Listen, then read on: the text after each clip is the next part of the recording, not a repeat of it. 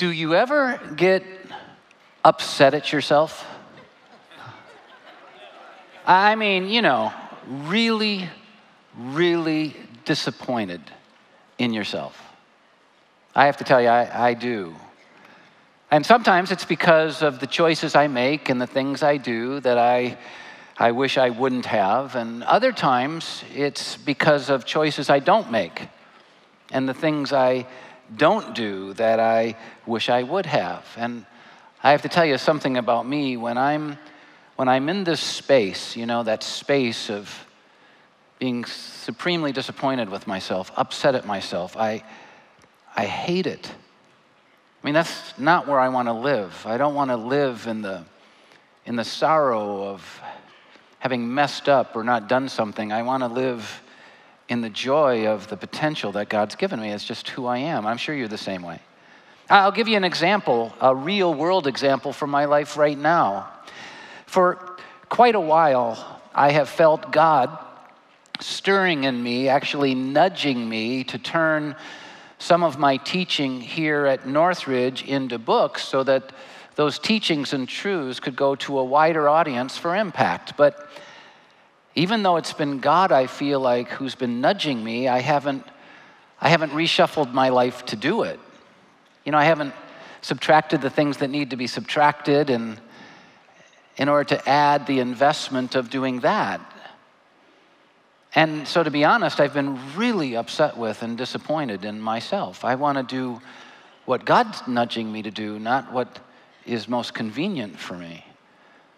As a result, I've been trying to process the reasons that I failed in this area, since it's not what I want. I don't want to live disappointed and upset with myself. And as I've done the processing, I've landed on the idea that my failure in this area boils down to one thing.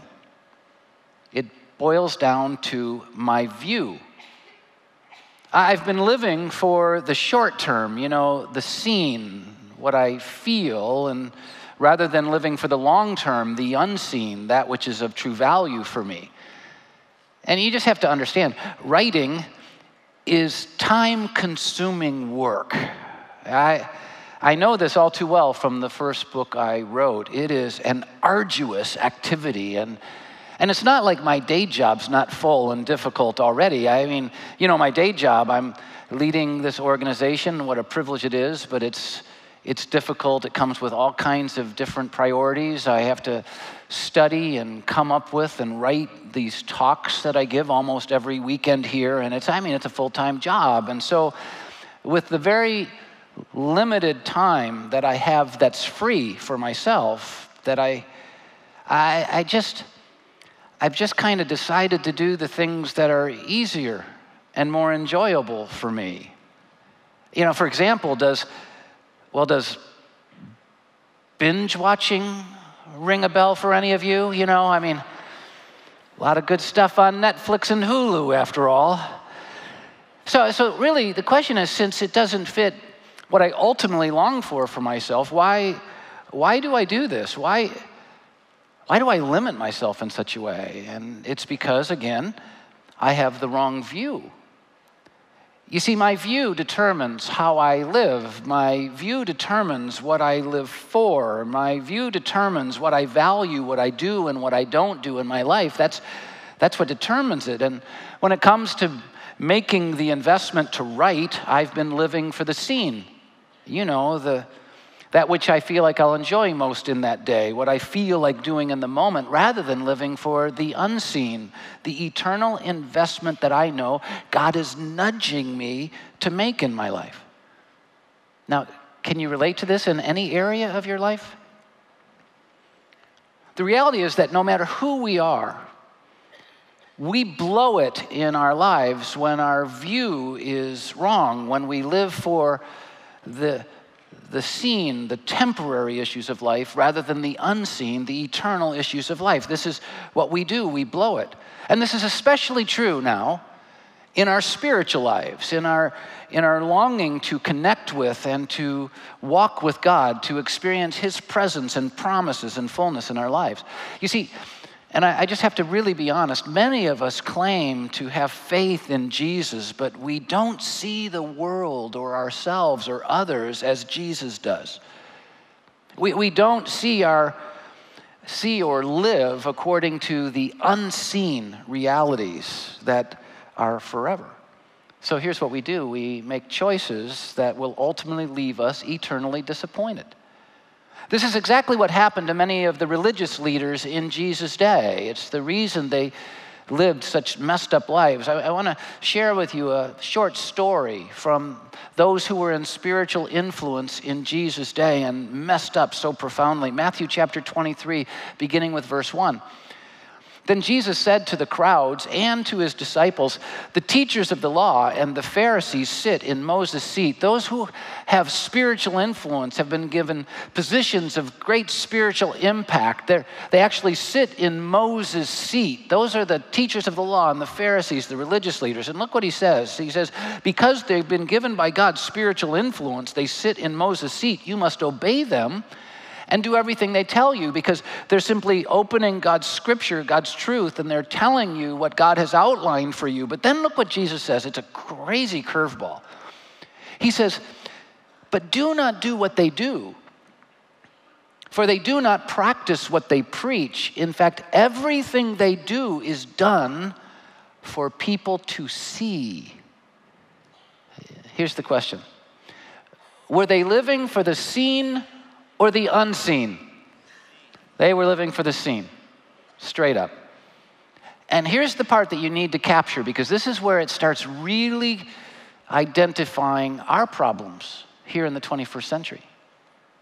They were living for the seen, but they didn't even realize it. They were in positions of spiritual authority that God had put them in. They were opening the scriptures. They were gathering in places like this, and they really, really were high on themselves. But the truth is, they weren't living for the unseen realities of God. They were living for the seen realities that they wanted to experience: the popularity, the celebrity, the acceptance, the joy, the positions of power. And so they were living for the seen, but they didn't realize it. And these were the leaders of God's people, which explains why they were so messed up and they missed everything that Jesus was doing in the world, and why God's people were so messed up. But here's what we have to understand. The same happens today in the lives of many of us who call ourselves Christians, and it happens without us realizing it. Because we go, come on. And we're gathering in a spiritual environment like this. We're wanting to hear, truth, or at least seek out whether there is a truth to pursue. We're trying to engage these issues, and some of us feel like, man, we're all in and committed to that, and we think everything we do is honoring Jesus, and everything we're doing is pleasing to God because we're Christians and we gather in places like this. But that's exactly how these religious leaders felt. They were living not for the unseen in spite of how they were gathering. They were living for the seen and blowing it. And the same can happen to us without even realizing it. Here's the truth that I want us to see as we continue in this series called Unseen. We need to understand that following Jesus doesn't automatically change how we see. Following Jesus doesn't automatically change how we see.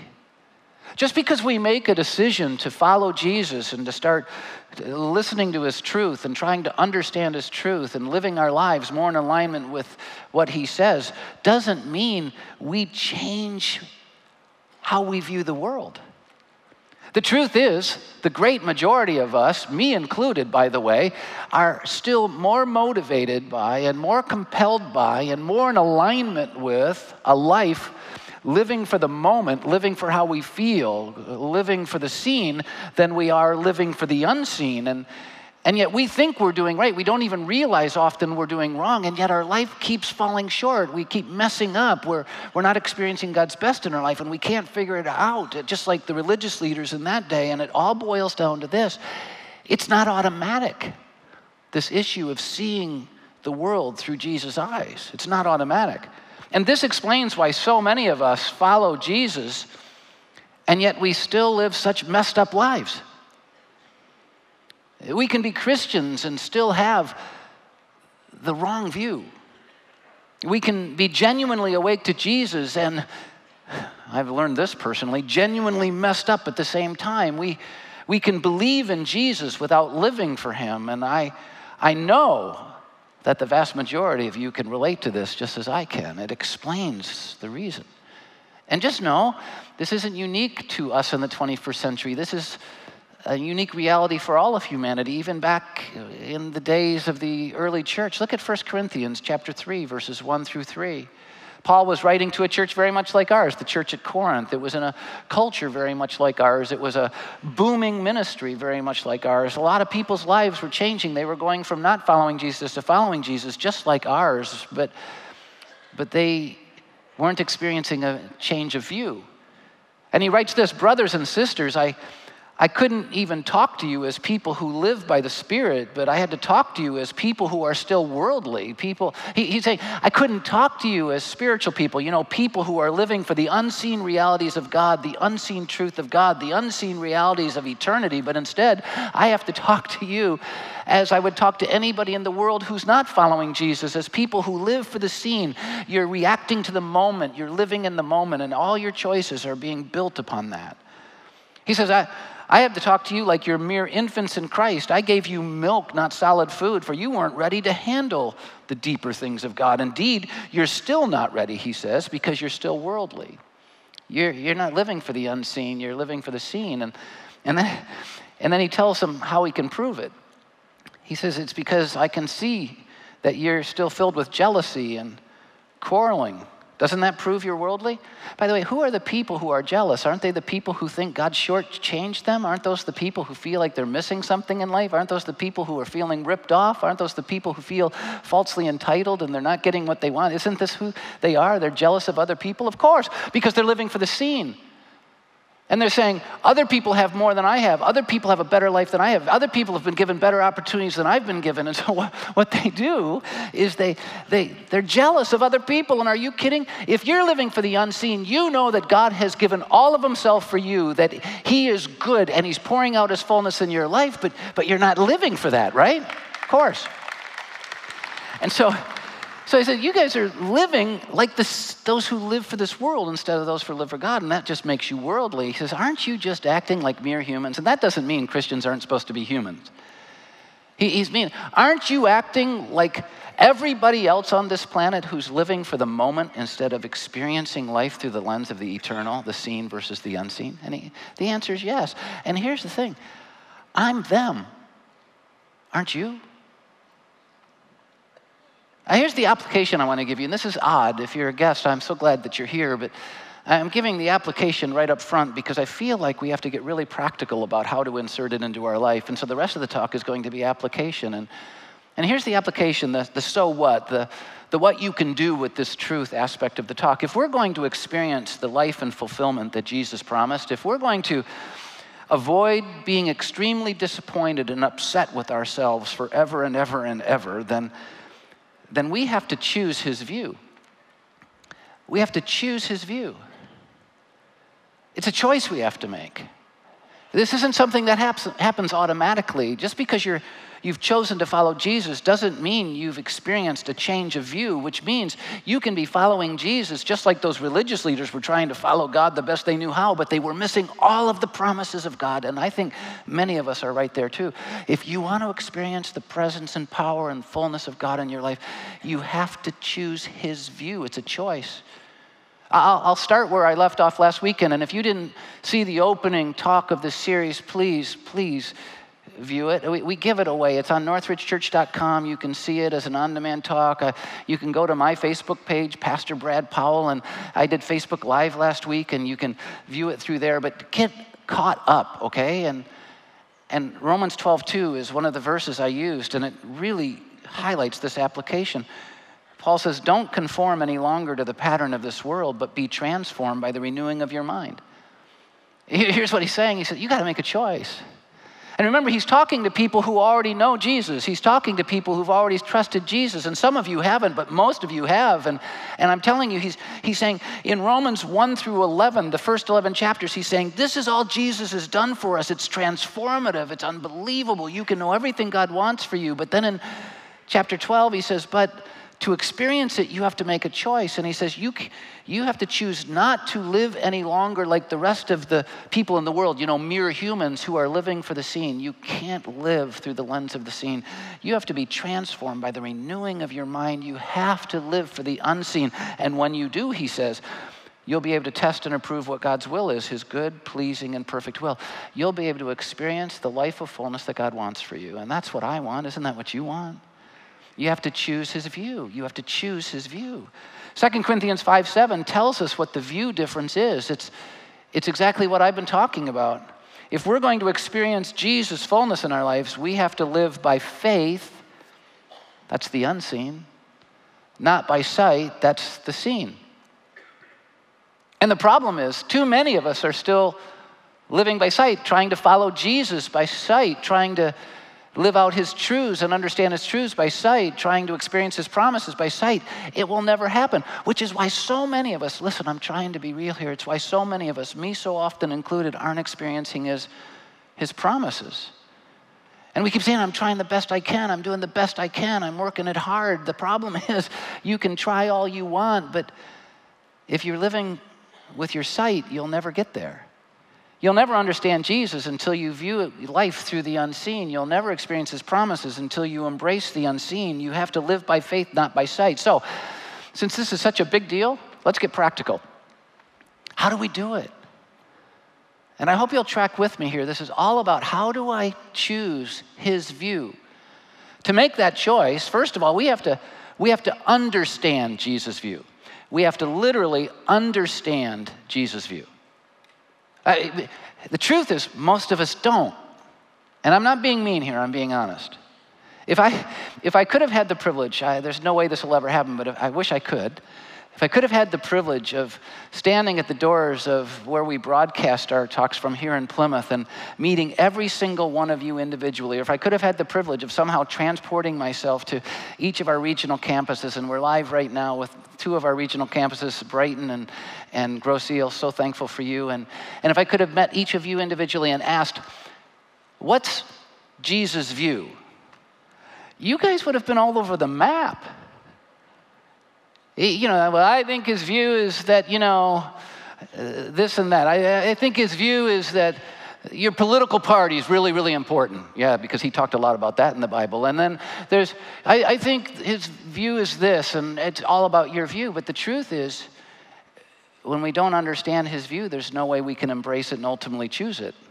So the very first thing we have to do is we have to understand Jesus' view. So what I want to do here this weekend is I want to outline the big picture of Jesus' view. The good news is over the course of the next 6 weeks of this series, I'm going to dig deeper into each one of these things so that we can understand them more and weave them into the fabric of our lives. But I hope this weekend the big view picture will really make a major dent in your life like it has mine. You see, Jesus' view, every moment of his life was clear. Jesus' view was that life is eternal. Life's eternal. In fact, he even said it in John 6:27. He says, don't work for food that spoils, but for food that endures to eternal life. Now, he's not saying you don't have to eat physical food. He's saying you don't have to live your whole life for it. In fact, he's saying, don't live your life for the food that nourishes you essentially in the moment. Live for the food that nourishes you for eternity, the will of God, the truth of God, because you're eternal and it's more important. Then he says, this is what the Son of God's going to give you, for on him God the Father has placed his seal of approval. Jesus' view of the world, Jesus' view of himself, Jesus' view of others was that life is eternal. And by the way, that view changed everything about how he lived. Because when Jesus was betrayed a lot. Jesus experienced the darkness of this world a lot. Jesus experienced negative circumstances a ton. And how do we naturally react to that? Well, we usually get mad at God. We wonder, how can God be a good God and allow these things to happen to us and all that different stuff? Because we're living in the moment, and the moment is all we have. And if God's letting this happen in all we have, then he must be a bad God. But Jesus never saw life that way.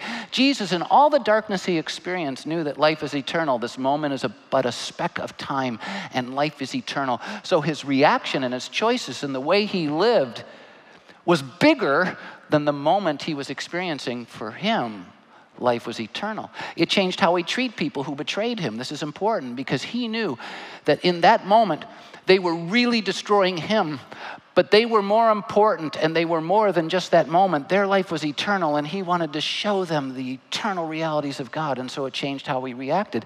Why do we react like we do in the moment? Because for us, life is the moment. We're living for the seen instead of the unseen. Do you get it?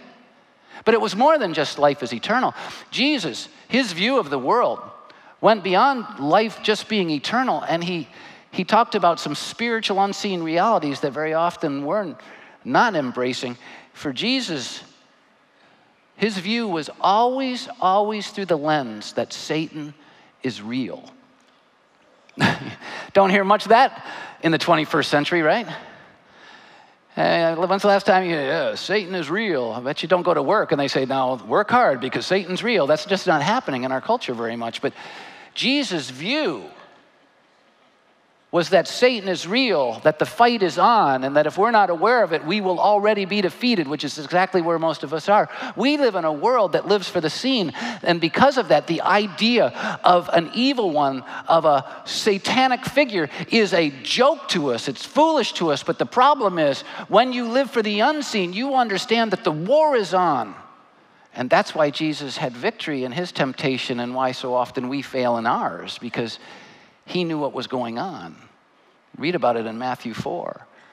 But he called it in our lives. In fact, remember I showed you the religious leaders and how the religious leaders were really messing up, and they didn't even realize they were living for the seen instead of the unseen. Look what Jesus said to them in John 8:44. Talk about a view that Satan is real.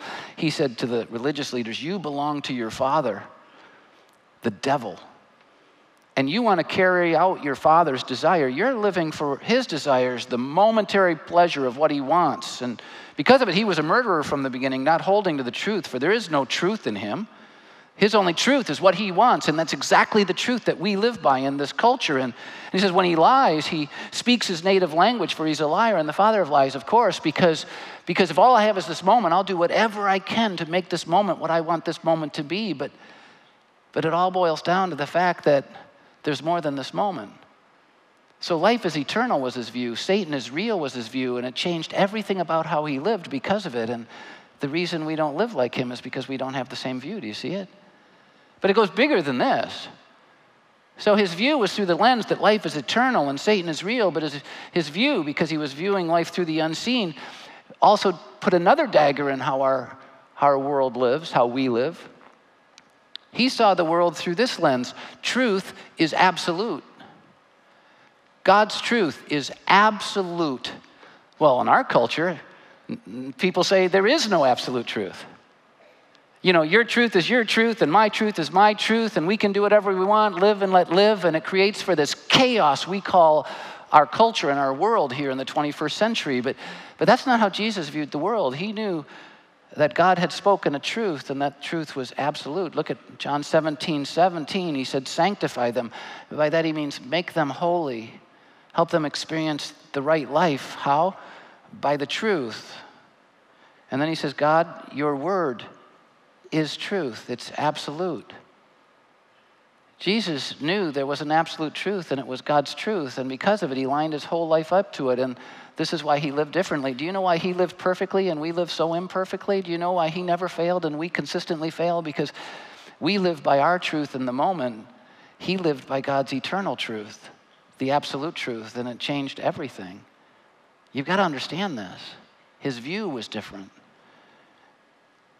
John 14:6, Jesus even said this, I am the way, I am the truth, and I am the life, and no one comes to the Father except through me. He stated that in absolutes because he viewed life through the absolute truth. And until we see it this way, we will never experience life as he designed it. And think about it, there are many of us who claim to follow Jesus, but we don't view life through the lens of the eternal, and we don't view every day through the reality that Satan is real and that the war is on, and we don't live every day understanding that there is an absolute truth by which all of life will be experienced or judged one day. He had another view, a huge influence in his life. He looked through the lens of the fact that since truth is absolute, obedience is essential. I mean, this is as far out as the idea that Satan is real in our culture. I mean, the word obedience is a word we want to throw away. How dare you say I have to obey anyone? I am an individual. I am a person who can make up my own mind. I am a person who has the right to do what I want to do. Don't tell me what I need to do. And that's exactly what people who live through the lens of the seen say, because they're living for this moment, and the only thing that matters is themselves. But Jesus lived for the unseen. And which means he said, since God has given us the absolute truth, my only responsibility is to obey. It's essential. That's where life will come from. That's where hope will come from. But that's not the lens we tend to live through. It's not the lens that the religious leaders in Jesus' day were living through. It's not the lens that many of us live through. Are you seeing the symmetry here from them to us? We're living for the seen instead of the unseen, in spite of what we sing and what we say. Obedience is essential. Jesus said it this way in Luke 11:28. He replied, blessed. And you need to know that word blessed is the word that defines everything we long for: satisfaction, contentment, significance. Blessed is the one who hears the word of God and obeys it, not the one who does what they want to do and follows their own truth and disobeys God. The one who obeys God. Obedience is essential. The biggest problem that all of us have, including myself, is that we live out of alignment with what God has asked for us. Remember what I said in my introduction? And the writing thing's not the biggest issue in my life, but if God's the one that's nudging me to do that, and I'm not doing it, what am I doing? I'm disobeying. And I'm doing it because, man, I just deserve some time to relax. And come on, I've got to see Black Mirror. How else am I going to relate to you people? You know, that kind of thing. John 14:15, Jesus said, if you love me, you will obey what I command. Do you know how many people say they love Jesus, but in no way are they living in alignment with his commands? You see, we can follow Jesus and still be really messed up because we have the wrong view. We can even feel like we're doing right, but we're doing absolutely wrong. I think a great example of this comes with baptism. This coming weekend, we're going to be baptizing, and baptism really, according to God's word, is the first step of obedience, really. After you become a follower of Jesus, the first thing Jesus commands is, okay, I want you now to be baptized in the name of the Father, Son, and the Holy Spirit. It's this issue of simple, and by the way, it's one of the simplest things you'll ever be able to obey. I mean, come on, you get wet a little bit, and that's it, right?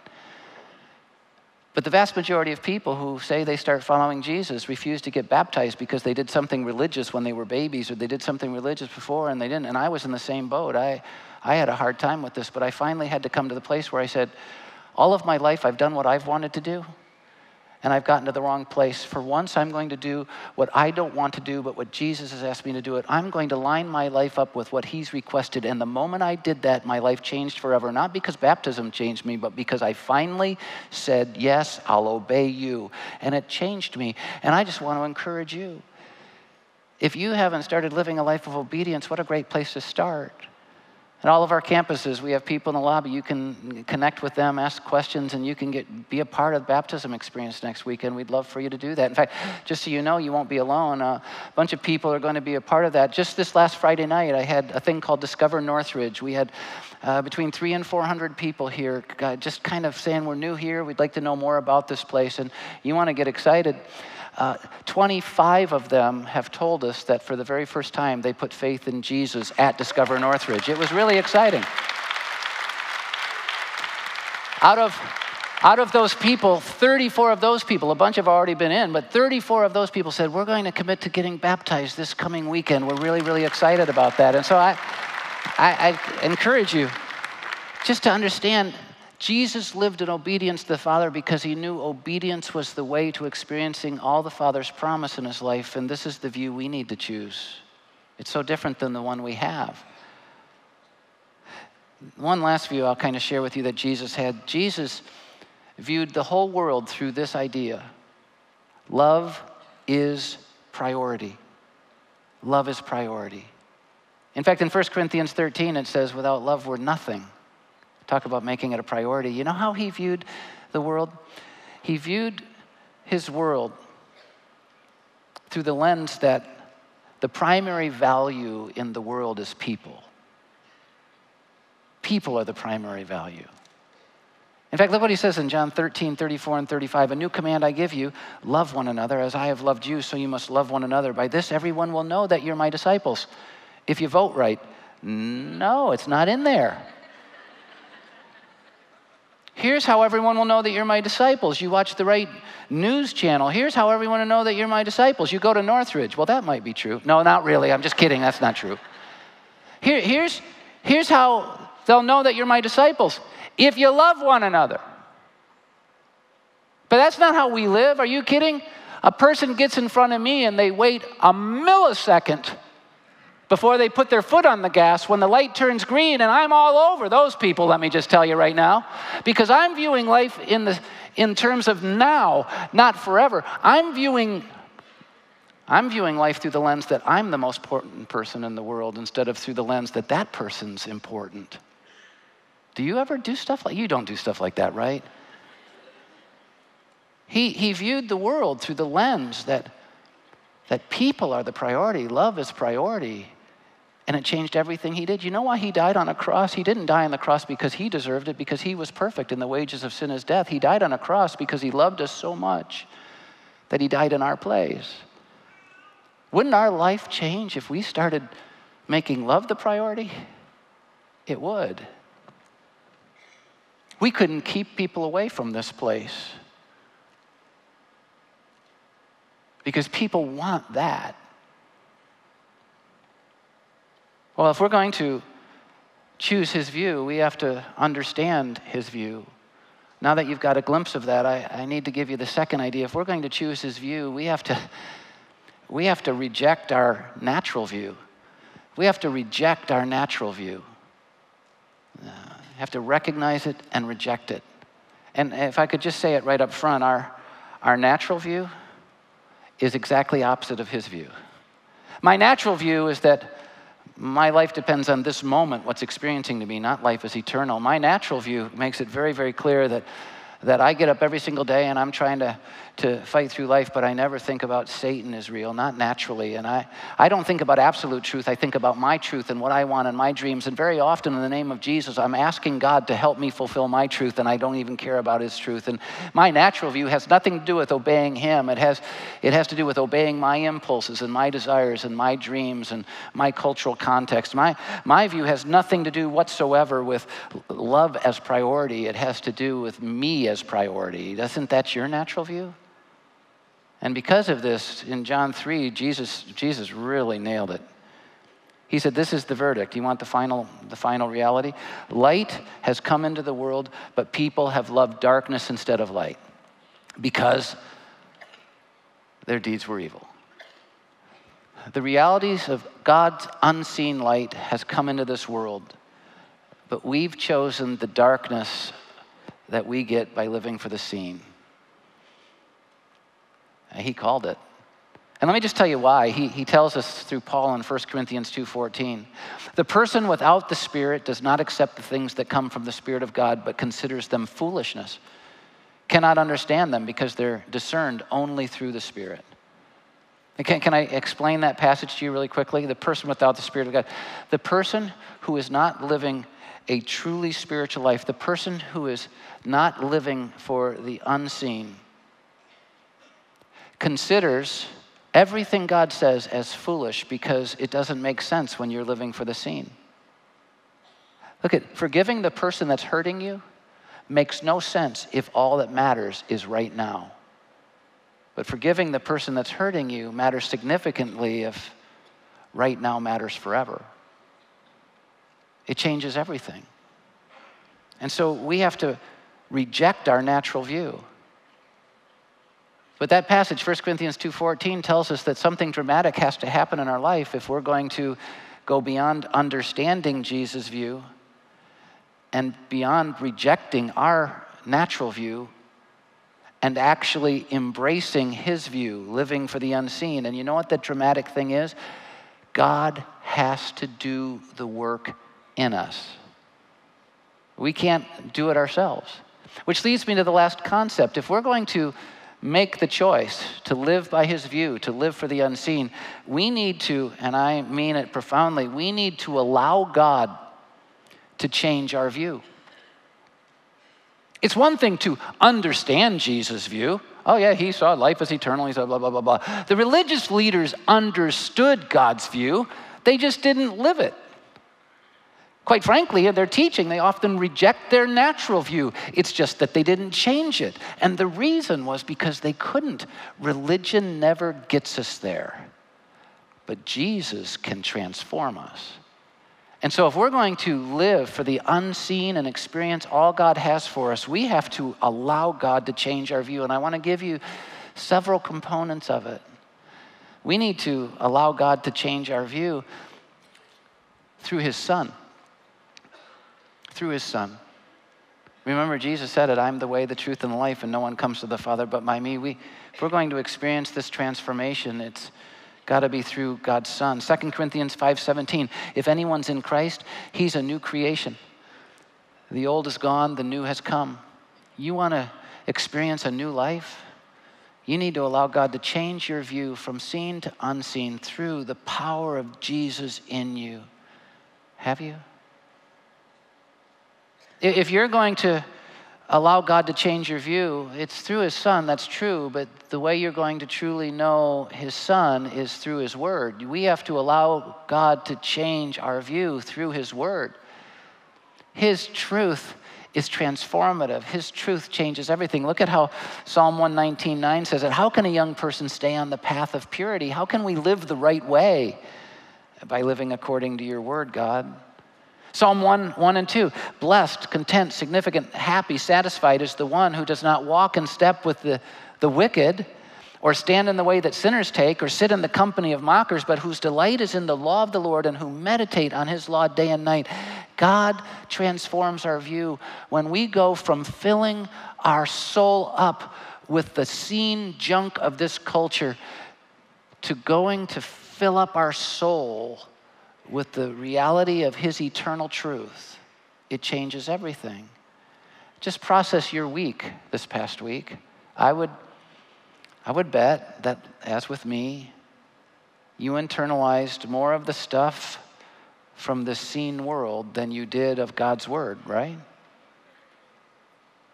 You responded more to what was happening to you in this temporary moment than you did respond to the eternal realities of God. No wonder we claim to follow Jesus, but we don't experience his presence or promises. We're still living for the seen. We're just like those religious leaders. It's killing us, but we don't have to be there.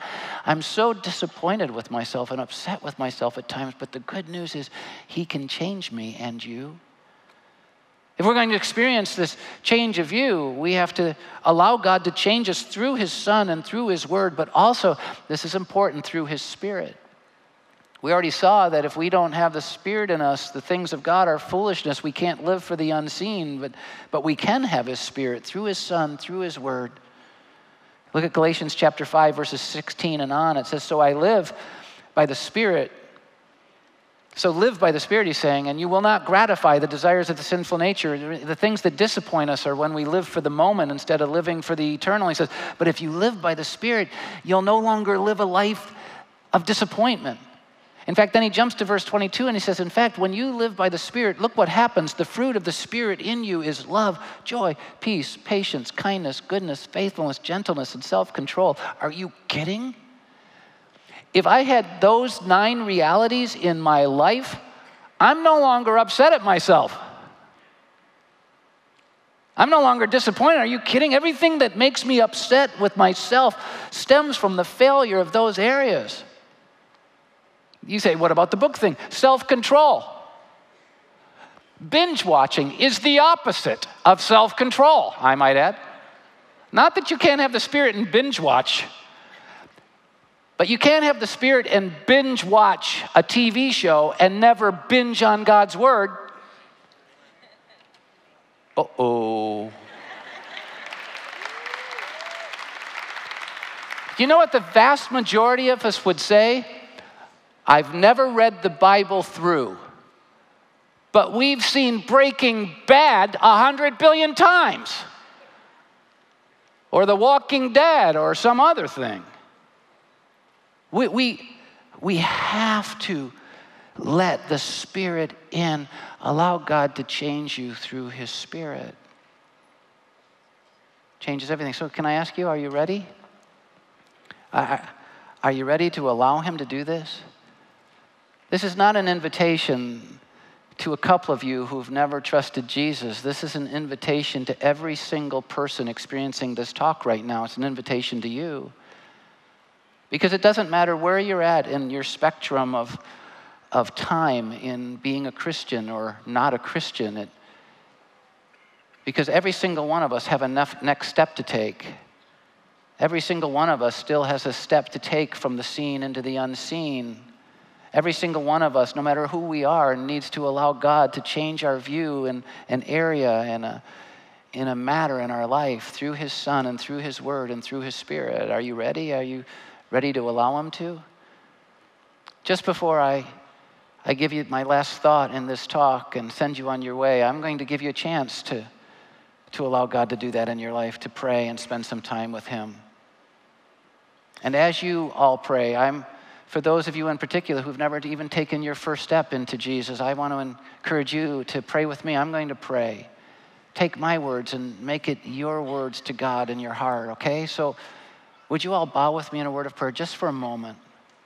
And as we pray, I encourage you to be talking to God about what's going on in your life, the views that need to change for you. But if you're ready to take a step into Jesus, pray with me just in your heart. Say, God, I need you. I need to go from living for the scene where I've blown it and I've failed and I've messed up to living for the unseen realities of you. And to do that, I need you to forgive me. So right now, I put my faith and trust in Jesus, who died on the cross for my sin and rose again to give me new life. And I'm asking you, God, to save me, change me now. In Jesus' name, amen. If you just prayed with me, just before I give you these last thoughts, I want to encourage you, let me know. We've actually put together information about next steps that you can take in your relationship with God, and we want to give you a Bible. And this is true for those of you in our campus settings and those of you watching Facebook right now or watching through our on-demand or live stream. In our campus setting, all you have to do is fill out the connection card in our program. If you're online, just hit the What Next button, and you can do the same thing. The 2 relevant issues, there are 2 boxes. Check one of them. If you prayed with me, you say, I prayed for Jesus for the first time to save me, or I prayed to renew my faith. Whichever it is, fill it out, check those off, put it in one of the boxes in the back, and we'll send you that information online. Just hit the What Next button and follow through with that, and I encourage you to do it. Can I give you 2 other thoughts? Now that you've stepped into Jesus, you're starting off. We have a ministry called Starting Point, and the groups are going to start again in a short while. In fact, today is registration weekend, and so if you're in one of our campus settings, would you go into the lobby and connect with our Starting Point group people? Register to start out. It is a great way to kick off your new journey with God, and I really encourage you to do that. And one last one. Last weekend, we did something different. We announced that as a follow-up to the talk, I was going to do Facebook Live at 12:15 in the afternoon on Wednesday, and we did, and a bunch of you joined us, which we appreciated, and we were able to, it's not a repeat of the talk. I'm going to go to different places out of the talk, and then I'm going to answer questions that you guys have when you interact with me on Facebook Live, and we're going to get better and better at this, I hope. And so all you have to do to be a part of it is go to Pastor Brad Powell on Facebook, follow me so that you'll get notices when I'm going live, and then you can connect with that. I'd love to spend some time spiritually digging into this issue with you. It's about 30 minutes, and I think it can be great benefit, okay? Here's how I want to end the talk. This week, let's start making our choices and living our lives based upon the unseen rather than the seen. Let's start doing that.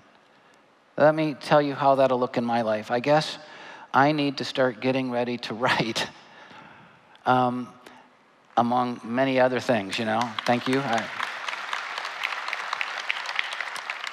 3 people bought my last book, so hopefully maybe 5 this time, but really pray. It's hard. It's hard. But there are other issues I have to confront. But here's what I want to ask you. What are you going to start doing differently? It's not good enough that you came and heard a talk. The question is, what are you going to start doing differently? Let me ask it this way. What's God been nudging you to do?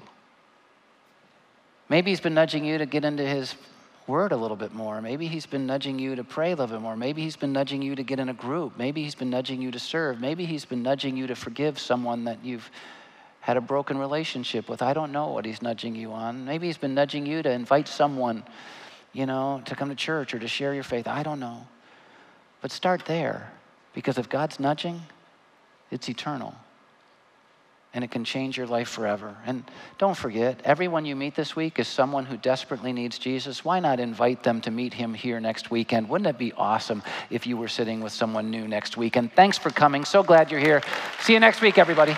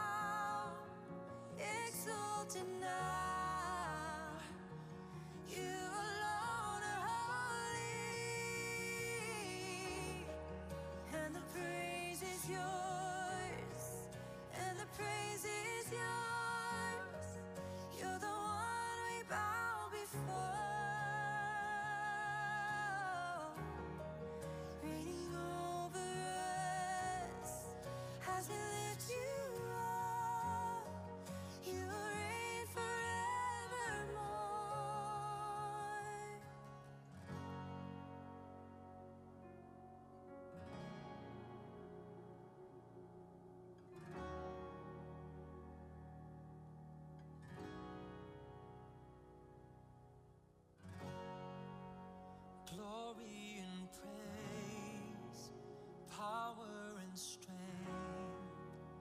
worthy is the Lamb.